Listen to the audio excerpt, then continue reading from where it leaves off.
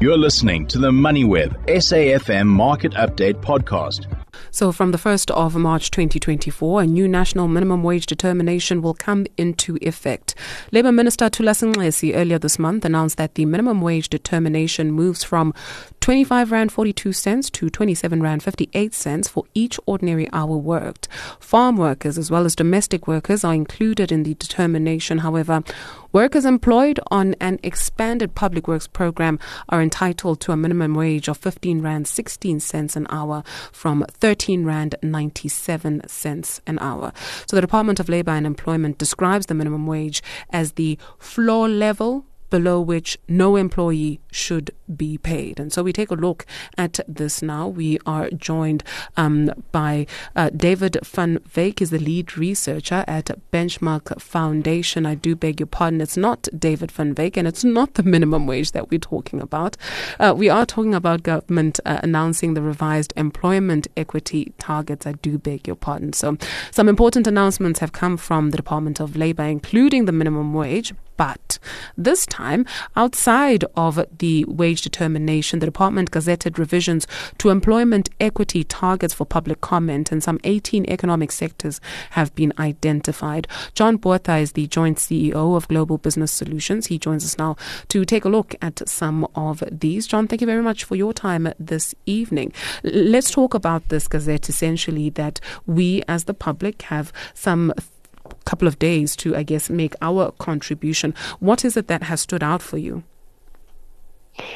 Thank you very much, and good day to you and the listeners. Well, the big issue around the employment equity regulations is that the very, very specific sub-race and gender targets for African, Indian, coloured, white, male and female colleagues has been replaced with a globular percentage for what they say designated people.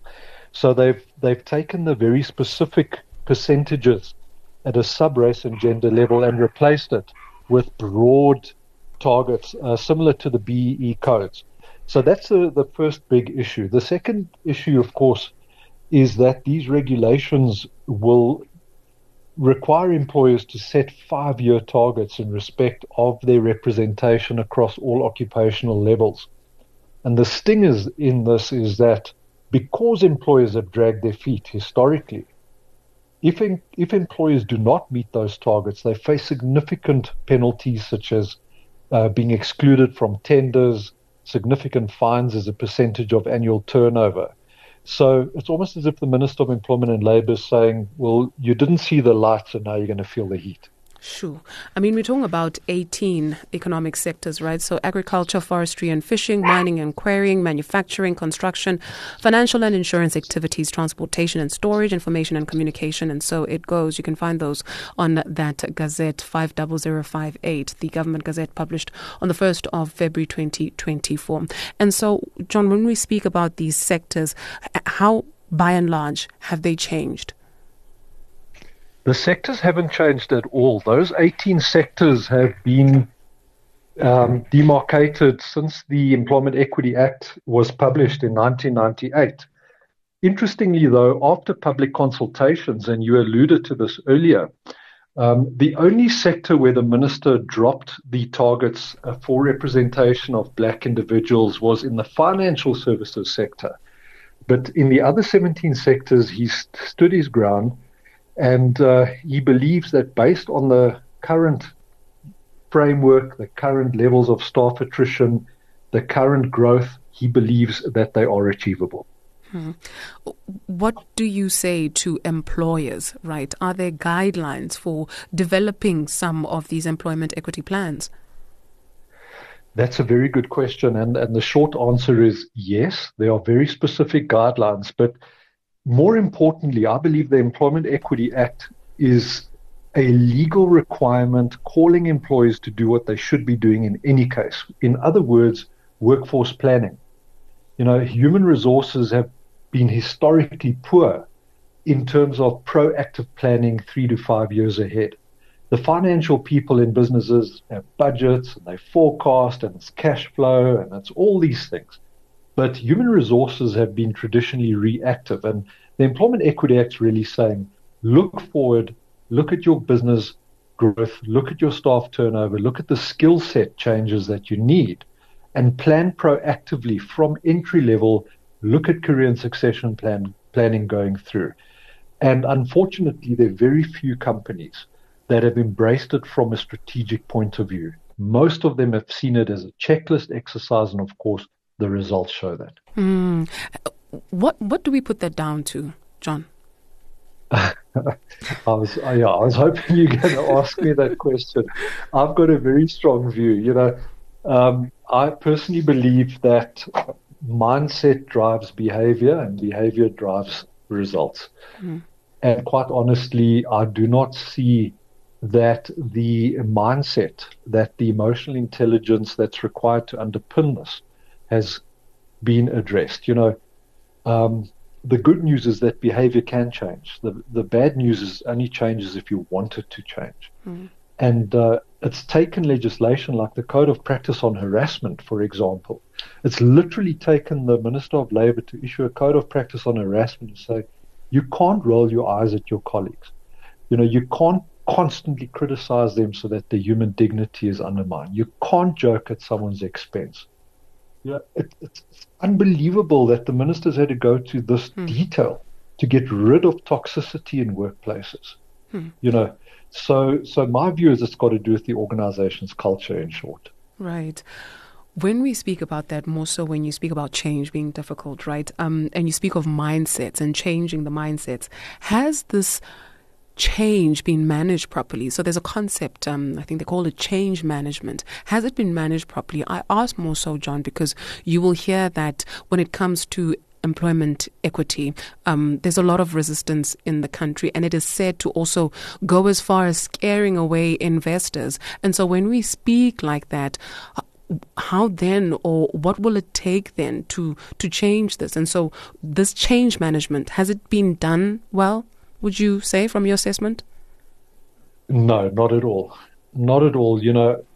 I think people or companies have become complacent. We know there's exponential change, whether you're selling electric vehicles, whether you look at the growth in Uber or Takealot or Checker60, everything's changing exponentially. But unfortunately, labor law and emotional intelligence is lagging behind this change. So the net result of that is that it hasn't been managed properly. I also don't believe you can manage change, to be honest. I think you can transition through change. But people need to be self-aware. People need to exercise personal mastery. And the good news, as I said, is it's like building muscle. You can practice. But you're not going to go in front of the mirror tonight after your first gym session and see big results. Oh, why not? Why not? But in 3 months or 6 or 12 months, you're going to see the results. And it's a bit of a journey. And unfortunately, we've got a lot of managers in businesses, and they can take charge and issue instructions and control. But there are very few leaders who can truly empathize and take care of their staff. And when we talk about polarization and we talk about the things we're discussing now about mindset change, etc., you can only bring about true change when people are allowed to be vulnerable, authentic, question, etc. And I think the average manager in companies might have high IQ, but unfortunately the EQ component's lacking. How important is this? Because you are encouraging employers to consider various factors, including job requirements, a qualified talent pool, qualifications, skills, experience. Why are those things so important?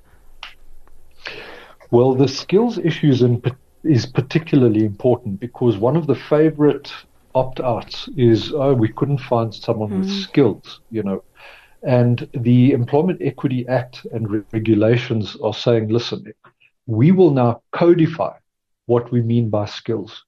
So it's not some intangible argument that employers raise. I couldn't find a black nuclear engineer, You're going to have to prove as an employer that you didn't just look at qualifications or experience, but you looked at the actual competencies and whether or not that person has the ability to acquire the skills in a reasonable time.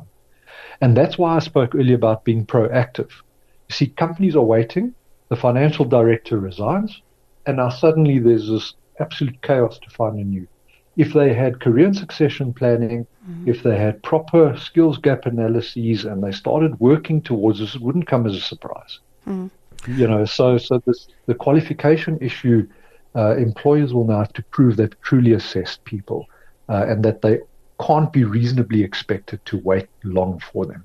Right. As we mentioned, us, the public, we have a say in this. And so the deadline is April the 30th, right? And so what is it that you are able to share with our viewers, our listeners, I beg your pardon, what is it that they need to understand before making a contribution, essentially? Yes, absolutely. I think what they need to understand is that this is a strategic imperative. There are much broader issues that are at work here. If we do not embark on this particular process, we will be facing more significant socioeconomic challenges. And quite honestly, we will be holding business back, because a lack of diversity equals a lack of innovation, a lack of collaboration, a lack of creativity, and quite honestly, a lack of trust. So in this very disruptive world, we cannot afford to have a lack of trust. And if people don't see transformation taking place, the trust deficit is there. Ultimately, people will have negative conflict, not healthy conflict, and the results will show that. We don't need more of that. Thank you so much, John. Definitely not. Yeah, thank you so much for your time this evening. Thank you. John Botha, Joint CEO of Global Business Solutions. You've been listening to another MoneyWeb SAFM Market Update podcast, uploaded weekdays at 7 p.m. For more MoneyWeb podcasts, go to moneyweb.co.za or the app, and follow MoneyWeb News for daily updates.